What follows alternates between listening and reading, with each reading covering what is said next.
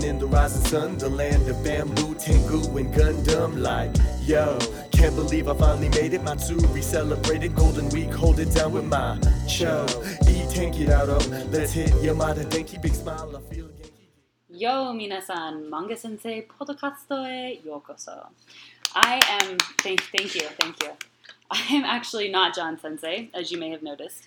I'm actually his wife. My name's Christine, and we've had a lot of people on the podcast and interviewed them, but we've never really talked about who John Sensei is. I call him Johnny, so I'll probably just call him Johnny during the podcast. And I'll probably just call her Honey, because she's my wife. So we're going to kind of do a little bit of get to know who Johnny is and why he does Japanese and where he comes from and all that good stuff. So that, and you're the backbone, I think, of all the podcasts. So you make sure things get online and you help me out. And I do what I can. I do not speak Japanese, obviously. So the podcast do will the not be in parts that I Japanese. can that don't require Japanese speaking. Yes. Got that part. So I'm very good at English. I'm super good at English. Super good at English. Yeah, I was actually an ESL teacher for quite a while, so I have studied a little bit with language learning, which I kind of enjoy contributing in that sense when I can, because I'm very familiar with that aspect of just language learning in general. And and you've been involved with Manga Sensei since day one. Yeah, I do editing for you guys, and I actually edit for another company as well for English. So I feel comfortable saying I'm good at least one language. You are. I'm just not as cool as Johnny to be. Super awesome at Japanese. You're cooler than me in different ways, dear. There you go. Different ways. So I guess I don't really know what you've talked to people about in terms of like everything you've covered, but maybe you should just tell everybody a little bit about who you are, like where you're from, how you got interested in Japanese. Why don't you tell it? Really? Yeah. Why don't you tell people? I know some of it. So why don't you tell what you know, and I'll fill in any blanks. Okay. So he is actually from Nebraska. Mm-hmm, that's right. Middle of nowhere. It is a tiny town. There's like no one in his town. There's 1,000 people. There's Nobody actually knows. 1,000 people in my hometown. There's actually 1,000 people. It's very small. Good old Shelton, Nebraska. So small. Look it up, folks. There's a dot on the map. It's not even on the map. It's a point in the map in between nowhere. So, yeah, he is originally from Nebraska. Yep. I know that you were a Power Ranger addict as a child and that you used to think Japanese was cool, but you didn't really speak it. And then you ended up serving a mission for our church over in Nagoya. Yep. And that's kind of where you actually started to learn Japan. That's where I started to learn Japan. Japanese. I don't speak. Do you even Japan, Christine? You even. No. So that's where you started to learn Japanese. Yes. How'd I do? That's not bad. Okay. I was Power Ranger addict. Still a Power Ranger addict. I wouldn't say addict. We watched Power Rangers on our anniversary. We watched the Mighty Morphin Power Rangers on our anniversary. I don't watch the modern ones. Is there a difference between? Yeah, because the Power Rangers. So the Power Rangers called Super Sentai in Japan. I would love. Yes. And so in the States, it became more of a kids show, and I liked it when I was a kid. When I grew up, I stopped watching. I don't watch the more recent ones. I've watched them for 15 years, but I watched the old ones. I watched the classic ones, and I watched the Japanese ones when I was a kid. Actually, I'm not an addict. I just enjoy Japanese stuff. That is true. Okay, so what else? However, before I went to Japan, I could read hiragana. Okay. I taught myself hiragana. I didn't know how to teach myself the rest, though. Gotcha. So I tried, and I learned like random words and stuff. I learned how to say "I'll kill you." Super useful. Yeah. Yeah. And I could greet people. That was about it. And then I went after my mission. I went and I worked speaking Japanese. I did translation, and I had a Japanese roommate, and I did interpretation, and I eventually got working in patent translation, and kind of took out. And I also majored in Japanese at university as well. So I do know those things. You do know those Believe things. Believe it or not. Yeah. Those you do. You've been married to me for a couple years now. I have. I do know those things. He's actually pretty cool. He gets I think he's cool. He's my husband, hopefully. Hopefully I think he's cool. I have it on recording now, so no one can ever say it's not true. Dang it. But I remember, because he actually ended up doing the translating for Kumamoto-jo. Yeah, so Kumamoto Castle, the interpretation. He was actually doing simultaneous translation for me with the lady talking, because we were there and I don't speak Japanese, so he's telling me in my ear what she's saying, and she was just like, please help me. So she gave him this whole thing to like translate for the castle, which was kind of fun. We're like, okay, cool. So, but yeah. So you go to Kumamoto Castle in Japan. A lot of the interpretation stuff, when they walk you through the place, they speak any English, or all the stuff they say over the microphone, like lost child and stuff like that. Like that's mine. So cool. It's a pretty castle too. Ninja-proof castle with the corridor. It is a cool castle. With There's like spikes. There's like spikes to protect against ninjas. It is a cool castle. It's a pretty cool castle. You should go. If you go to Japan, that's got to be on your bucket list. Yeah, for sure. That's crazy. Okay, so when you went to Japan and you went on a church mission there, did you find it difficult learning Japanese while you were there? Did you pick it up pretty quick? So, truth be told, the first 3 months, probably a little more than the first 3 months, maybe the first 4 months or so, I barely could speak at all. I struggled really hardcore. I think it's really, really critical of myself. Like, I really tried to learn Japanese. I cried a lot. And you know I don't cry a lot at all. No. Like, well, especially not around other people. No. Like, you were very passionate about learning a language, and you get frustrated if you feel like you can't do it. You're very adamant about learning a language. Yes. Maybe that's it. Maybe I think if you're going to do it, you got to do it right. And I couldn't speak. I mean, I didn't see you when you were learning Japanese, but I've seen you learning Korean, because he actually does speak Korean as well. Surprise!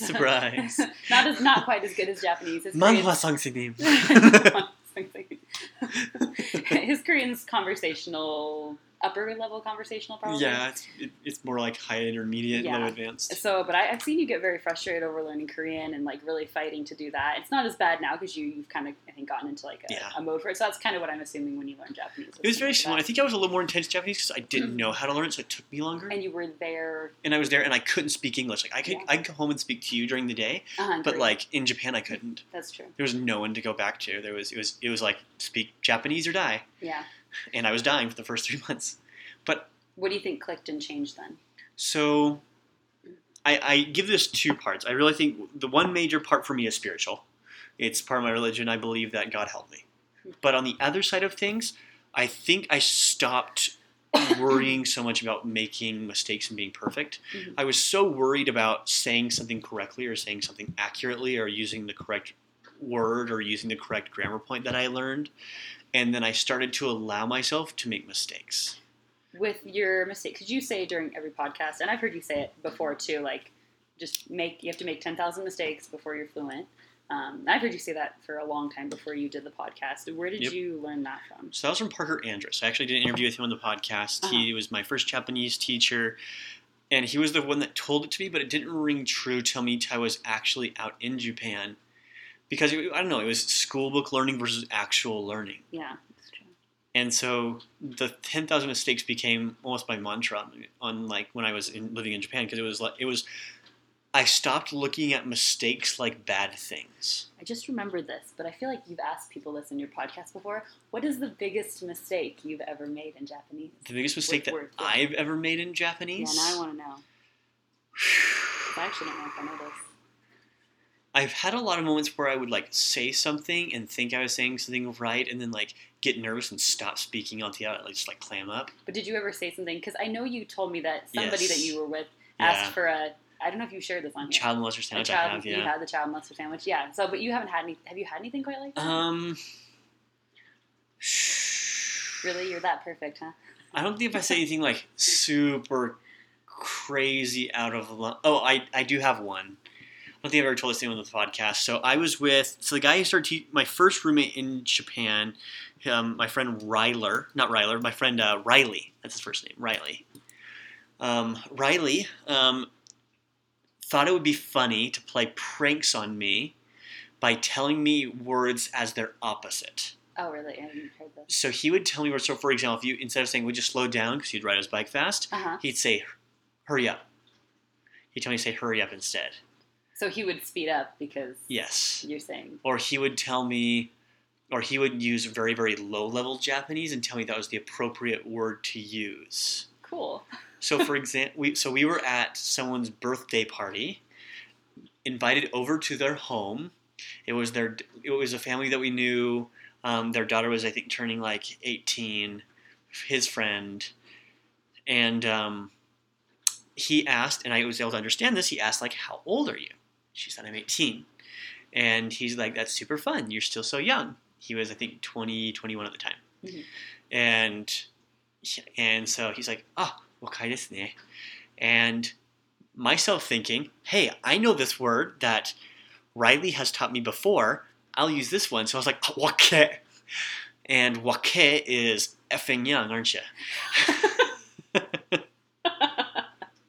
That would just be really awkward.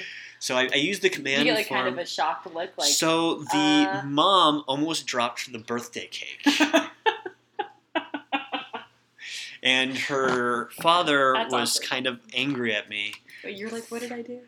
Well, the thing was, You're just like 18-year-old little kid. I had this 18-year-old kid. And, well, the thing was, like, Riley told me that was the word to use. And so it wasn't my fault. Yes. It was the word he told me was appropriate, and he just never thought I'd have the time to use it.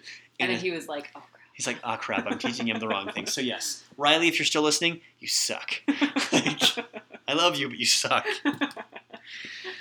We wouldn't have this is the same guy who tricked me into wearing a woman's kimono. I'm surprised you didn't recognize it. I was surprised I didn't recognize it either, okay? Looking back now. Yep. Don't look up the internet, people. It's not on there. No, I think you've hidden that away somewhere.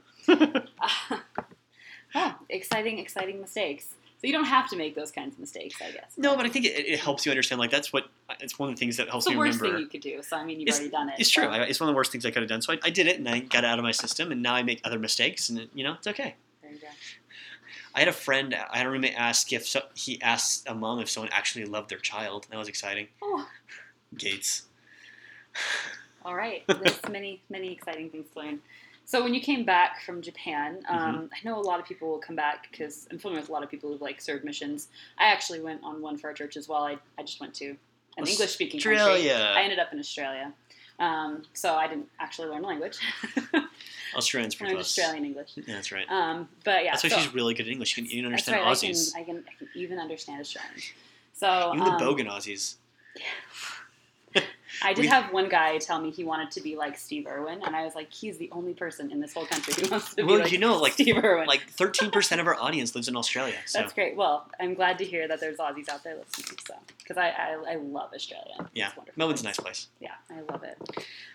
But a lot of people, when they come back, if they have gone somewhere where they speak a different language, they'll come back, they get back into their normal life, and then they're just speaking English if they're from an English-speaking country. Yep. And a lot of them lose a good amount of the language. Like, they'll be able to understand some of it. My dad's a good example. He lived in France for a while.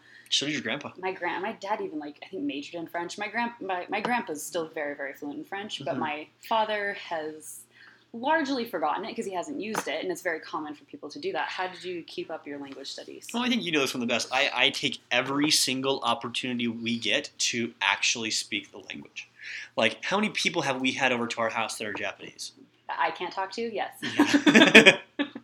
I mean, how many times have we had the conversations where it's like 4 people in the apartment, you, me, and the couple I invite over or whatever, and then I'll just translate what they say to you, and we'll just talk back and forth. I will say, I don't speak Japanese, but I'm pretty good at reading the air and figuring out what's going on, and I understand a few words here and there that people are always kind of surprised that I know what they're talking about. Which is kind of funny to me, but you've been around enough Japanese now. You have a good understanding. You know, I understand words. enough words, and I know what you're talking about usually, and I Right. understand your Japanese a little bit, Yep. even though I don't speak it. So yes, but I have a lot of situations where I just cannot talk to people in my house. But Well, then I think I moved with a Japanese guy Mhm. when I first came back. I got Japanese jobs. I worked in interpretation. I worked in translation. I did everything I really could to speak Japanese every single. Even if I wasn't the best, Yeah. I still took every opportunity I could to speak it, or read it, or write it. And I read books. And taking the opportunity, how did you find was the most effective way to study it? I think it depends on what you want to do. But for me, personally, I wanted to get better at reading, so I grabbed some books that I was interested in. I started reading them. I wanted to be able to talk really fluidly. It was really important to me. What was one of the best books that you read for For learning Japanese? For learning Japanese, Or improving your vocabulary and grammar? Death Note, Death Note? because they use very high diction, and there's a lot of internal dialogue versus external dialogue. Okay. And so learning how Japanese people speak to themselves. So that would have been that would have been reading. And Reading Death Note was actually quite good. wasn't there. There was one that you used to listen to or watch that you said had a lot of different vocabulary that you never heard. Was it Hunter x Hunter? Was that it? Hunter x Hunter was pretty good. It was kind of weird, honestly. Hunter x Hunter was. I don't know. I know that you had a couple that you liked because the vocabulary and the grammar. I try to find. I don't know. I try to find things that are not necessarily off the beaten path, but more have daily conversation that might be just interesting. I don't know. It depends on what I'm interested in. But there's been a couple books, a couple manga that I found are interesting. Nice, just normal like videos. I listen to a podcast about startups in Japanese now. Like using textbooks as references? Absolutely not. I think textbooks suck. So you'd rather use like a manga or some kind of entertaining book? Not necessarily an entertaining book. I think it depends on what you want. If you want to have academic Japanese, I think textbooks are poor. Read academic things. So like an academic journal. Or listen to TED Talks. Mm-hmm. That makes sense. So like I listen to TED Talks in Japanese. That'd be more of a listening. If you want to, Takamori, I can't remember his name. Horie-kun. He's really good at. He's an entrepreneur from Japan. He's wonderful. He's absolutely wonderful. And I listen to his stuff. As well as I try to find something that I'm interested in. So if you want to learn how to do business, listen to business podcasts, listen to business conversations on YouTube. Actually get experience in the thing after you get a base, of course, after you get a foundation. Understand how Japanese grammar works. Do the things that you actually want to do. I want to talk to people, so I do things that really focus in on conversation. Gotcha. Makes sense. He definitely does that when he's at home. I think there's always some kind of Japanese going on in the background, so yeah. I don't know what it is half the time. Like, what are you listening to? Like, it's my show. I'm like, okay. So there's One Piece, guys. One Piece. One Piece is definitely where it's at for Johnny. I think I've seen right half now an episode before, but it's good. There's a million episodes of that show. There's a lot. I'm just slowly kind of creeping through it, listening to it. So, if tomorrow you woke up, you had amnesia, couldn't remember anything. You remember me because I'm remember wonderful. you, okay? But That's your good. Japanese, poof, gone out of your head. Where would you start learning language again? And this is not to be. Maybe it is a little bit. I tried to make something that would help people do from the beginning, and that's how I studied because I made it. And I'm not just going to just go back to because I want everybody to use it. I use it because the 30-day challenge. Oh. The 30-day challenge for me was how I would study Japanese if I had to study it over again, because it's what makes sense to my brain right now. By taking the most commonly used words, using the most commonly used grammar, and then streamlining that across a 30-day challenge to front load them 20 words a day, as well as, it's a challenge. I want to challenge myself. So I would do everything I could to talk to a Japanese person, read Japanese every day, it's something I'm interested in, and then I would front load vocab and try to find the most commonly used grammar points. And that's why I do it the 30-day challenge. So if you haven't done it yet, kids, it's free. It's just a challenge on my website that you can try to take. Like, it's just text. I know this is getting a little bit long interview, so we're probably going to start wrapping it up. Just as a final question before we end today. Yep. I know that you wanted to start a podcast for quite a while. I remember, I think you started, was it August that you started I think a podcast? it was like the end of August, beginning of September. It was right when the school semester was starting. It was around there. And I know that you had talked about doing a podcast for quite a while. Uh-huh. And I said, well, why not just start now? But I actually don't know. Why did you initially want to start a podcast? What made you decide to do a podcast as opposed to something else? So I wanted to do something, I don't know, I wanted to do something, I felt like the teaching at my university was insulting to my intelligence. It was taught down. I think BYU has a great program, it's one of the top programs for Japanese in the nation. Mm-hmm. But I think the way of teaching Japanese is archaic and broken. It's just a little. They do things the same way they did in the 60s. Yeah, my one of the guys I lived with in Japan, he used the same textbook that his father used. He's 26 years old. His father's 26 years old? No, he's 26 years old. His dad's in his, probably mid to late 40s, right? Yeah, now his dad speaks lovely Japanese. I mean, he's a super smart guy, but the thing that language needs to evolve.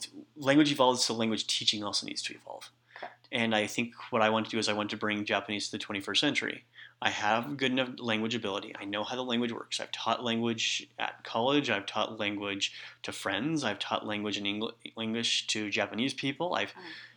And so I figured, why don't I build something that would help people learn Japanese? And if I'm not good at it, I can just get out. That's why I did the first 30 days with the 30-day challenge was I'll just do this for 30 days. And if I fail, if no one's interested in this podcast, then I'll just stop. Right, 30 days, 30-day challenge is over, done. And ever since I started doing the podcast, the 30-day challenge, it's been awesome. I mean, I did it so I could give myself a way out after 30 days, but after 30 days, we had enough of a little bit of a following that I didn't want to let the people that were listening down. And so I tried to make something that would benefit them. I wanted to recreate the tools that I wish I had. Someone to explain grammar to me in a way that makes sense. Someone to help me actually speak the language. Someone to encourage me, and most of all, someone to tell me that it was okay to make mistakes. And so that's what I wanted to do, and something I could that wasn't limited by some stupid Genki textbook. Genki sucks. Wow, you and your vendetta against Genki. Okay. So, but I think that kind of concludes our podcast here. Minasan, do you want to close it out, Jane? Sure, I'll close it out. 皆さん、覚えておきなさい。もし日本語でペレペレになりたいなら、やはり間違いが必要ですよ。ですから一緒に間違えても OK なので、一緒に間違えましょう。それでじゃあ、また明日。She getting closer. Gotta punch in, get to work. すみません。ちょっと待ってください。ナンパしたことないけど、あなためちゃ可愛い。本当に。I stay facts.